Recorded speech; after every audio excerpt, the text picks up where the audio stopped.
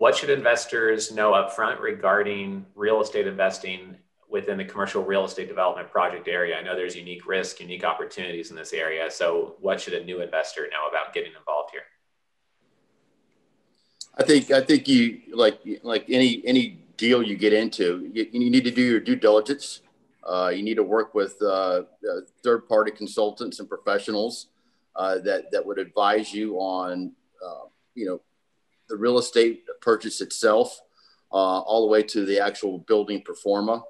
That you will need help with contractors and real estate professionals to bring it to that point. And then you really need to define demand, right? It's the economics of the deal at the end of the day that drive projects. And is there a demand for the product that you're about to invest in? Right.